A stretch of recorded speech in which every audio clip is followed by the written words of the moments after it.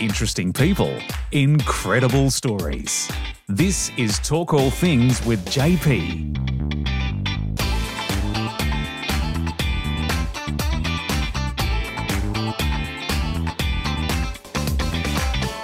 And welcome to Talk All Things with JP. I'm your host, JP. Today's guest I'm very excited to have on the show. Haydn O'Connor is the Senior Football and Region Umpire Manager at AFL South East and joins me today to talk all things umpiring. And welcome to Talk All Things podcast, Haydn. Thank you for having me, JP. And before we start, I wanted to give a quick shout out to someone we both mutually know, Kira. So before we started, just wanted to give a shout out to her and say thank you for setting this up.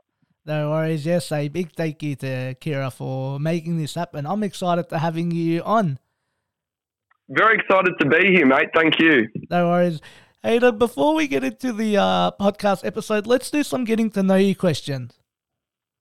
Fantastic. So for me, music puts me in a very good mood. I'm just wondering, what kind of music could we find on your Spotify playlist? I would like to say a bit of everything. However, I think you'll find that it's very much from the British persuasion. I'm a Beatles fan, Oasis, Kasabian, the Vaccines, Catfish and the Bottlemen. So pretty much British indie music, JP. I would like to think that I do branch out, but probably not. Okay, that's really good. Haydn, when it's off-season time, what do you like to do to relax? Yeah, so currently I'm a football administrator. At the moment, it is the off-season. I love going out for dinner with my friends. I like being around my family, and I like just being away from football completely. It's a dream job. It's something that not only I, but our whole country pretty much loves. So when I'm in the off season, I do like to distance myself from it. So I know that at the moment at the AFL level, there's a lot of trades and all that, but I try and step away from that, because otherwise it becomes 365 days. So anytime I can get away and spend time with my loved ones and think about anything but football is probably the best way to relax. That's really good. Haydn, so we're recording the episode in the studio and we have a Talk All Things time machine. Now, if you could step into the time machine and go back into past and umpire any football game or VFL game, which one would it be and why? Oh, mate, I reckon I could compile a list of a top 20. I'm an absolute football history nerd. Okay. Immediately, I can nail it down to about three. So I reckon the 1989 Grand Final, but touted as the greatest Grand Final of all time between Hawthorn and Geelong. I think that would have been unbelievable to be out there. The second one, there was a game between Geelong and Essendon where Paul Salmon and Gary Ablett just had a shootout. I think they both kicked over 10 goals. That would have been absolutely unbelievable. And I also, one of the real formative memories of mine being a little boy was watching the grand final between St Kilda and Adelaide. And Darren Jarman from Adelaide played one of the most unbelievable third and final quarters to win Adelaide their first grand final. So that'd probably be the top three, JP. I could list off 20, but I reckon we've only got a short podcast, I think. That's really good. So those are all the getting to know you questions. Let's talk umpiring. Yeah, definitely, mate. It's something that I did for a very long time. Cool. So why did you become a umpire? Well, I think in the getting to know you section, mate, I have a love for football. My dad was a football coach. My mum was heavily involved in community football, and myself and my brother both played. I am not the tallest fella and quite slight statured, very very different to my brother. And it got to the stage of about the under 15s, and I started my career as a rover, and I got pushed out to the wing and then to the half-forward flank, then to the forward pocket and then to the bench. So I wanted to be involved. I wanted to be out there, and naturally, I was looking at other options because whilst I loved playing, I was getting limited opportunities, and it kind of fell naturally. At school, I went to St. Bede's College in Mentone, and the AFL came down and offered umpiring as a way to earn money. And again, 15 years old, I wanted to earn a bit of money for my own, bit of independence, and it was either that or working at McDonald's. And I thought, look, on a weekend I can go out there and run around, keep fit, earn money, and keep doing something that I love. So that's how I really got into it. That's really good. That's so good to hear. And I'm just wondering, what is your role at the South East? Yeah, JP. So at the AFL South East, I'm the senior football and regional umpire manager.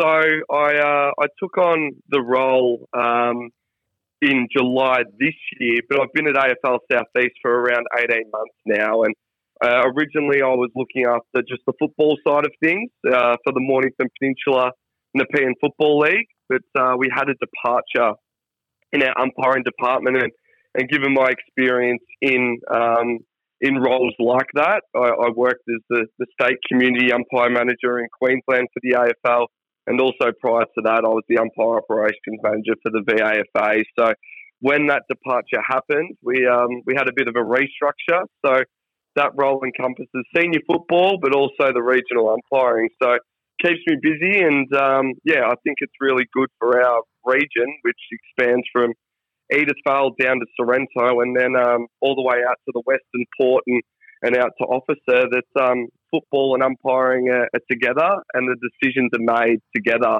as opposed to football and umpiring being in different silos. And Haydn, I'm just wondering, with umpiring at the moment, what's really hard or really tricky with the rules? What would you like to see one of them, to change? Yeah, that is a great question. And part of the beauty and what I love about the game is that there are so many rules that are interpretational. There are very few that are actually black and white. So when you look at forever and a day, the holding the ball rule is one that is completely different. You can have a situation happen, and 3, 4, 5 different people can have 3, 4, 5 different opinions on what the free kick should be, depending on where the player was tackled, if the player had enough time to get rid of it, did the player dispose of the ball correctly, and they're decisions that you've got to make within split seconds. And unfortunately, JP, whatever decision you make, you're going to make 50% of the crowd happy and 50% of the crowd upset. But I think at the moment, probably the trickiest one, probably at the higher levels, would be around marking contests, just because when the ball comes in, we know that there's going to be jumper holds, but what actually constitutes a free kick and what doesn't. I think that's probably the most difficult area for umpires to adjudicate, because what the angle that they're on and what they can see can sometimes be different to what gets shown up on the big screen or shown on 3,000 TV replays afterwards. And I'm also just wondering, when you're umpiring, do you have a favourite game? Yeah, so I umpired. I started in the Mornington Peninsula Footy League when I was 15, and then was lucky enough to go and umpire at the VFL for 5 years. And then I was able to come back to the Mornington League and then go to the VAFA. But there's probably, again, a list of 3. There's probably 3 games that stand out for me. They were all while I was at the VFL, and the first one I was lucky enough to do a couple of grand finals, and one of them was the 2012 TAC Cup grand final. And it was a draw at the end of regular time. But the rule then was, if it was a draw, the siren didn't go, and they kept playing until the next team kicked a score. So Jackson McRae, who now plays at the Bulldogs, he was playing for Oakley, and he kicked a point and the ball went through for a point, and I said to the goal umpire, "That's a point." And as I did that, the siren went, and Oakley won that by a point. So that always stays with me. And to do a grand final at now Marvel Stadium was pretty special. The other two, which I'll run through pretty quickly, was I was lucky enough to umpire at Richmond. Unfortunately, the week that Tom Hafey, obviously an icon of the Richmond Football Club, passed away, and they had a memorial there at Punt Road before the AFL game. So I umpired that, and that was a sellout at Punt Road, and a very special moment to be part of. And then the third one was I was lucky enough to umpire a night game down at Geelong when the lights had just been put in, and they trialled them for the VFL, and they ended up getting thousands to watch Geelong and Collingwood in the VFL on a Friday night, just so that all the Geelong supporters down there could check out these new light towers. So, look, there's plenty of moments, mate, and I think that's the beauty of umpiring. They're things that you experience, maybe not at the same level that the players do, but I certainly would not have been able to experience any of those things if I was still playing football, because I either wouldn't have got a game or I'd be playing in the reserves. Not that there's anything wrong with that, but playing in the reserves somewhere at community level. And I'm certainly very, very lucky to have experienced some of those things. And I'm also just wondering, when you're umpiring a game or AFL, like a grand final, with the crowd there, when they're like yelling and cheering and all that, I'm just wondering, do you hear it and do you notice it or not really?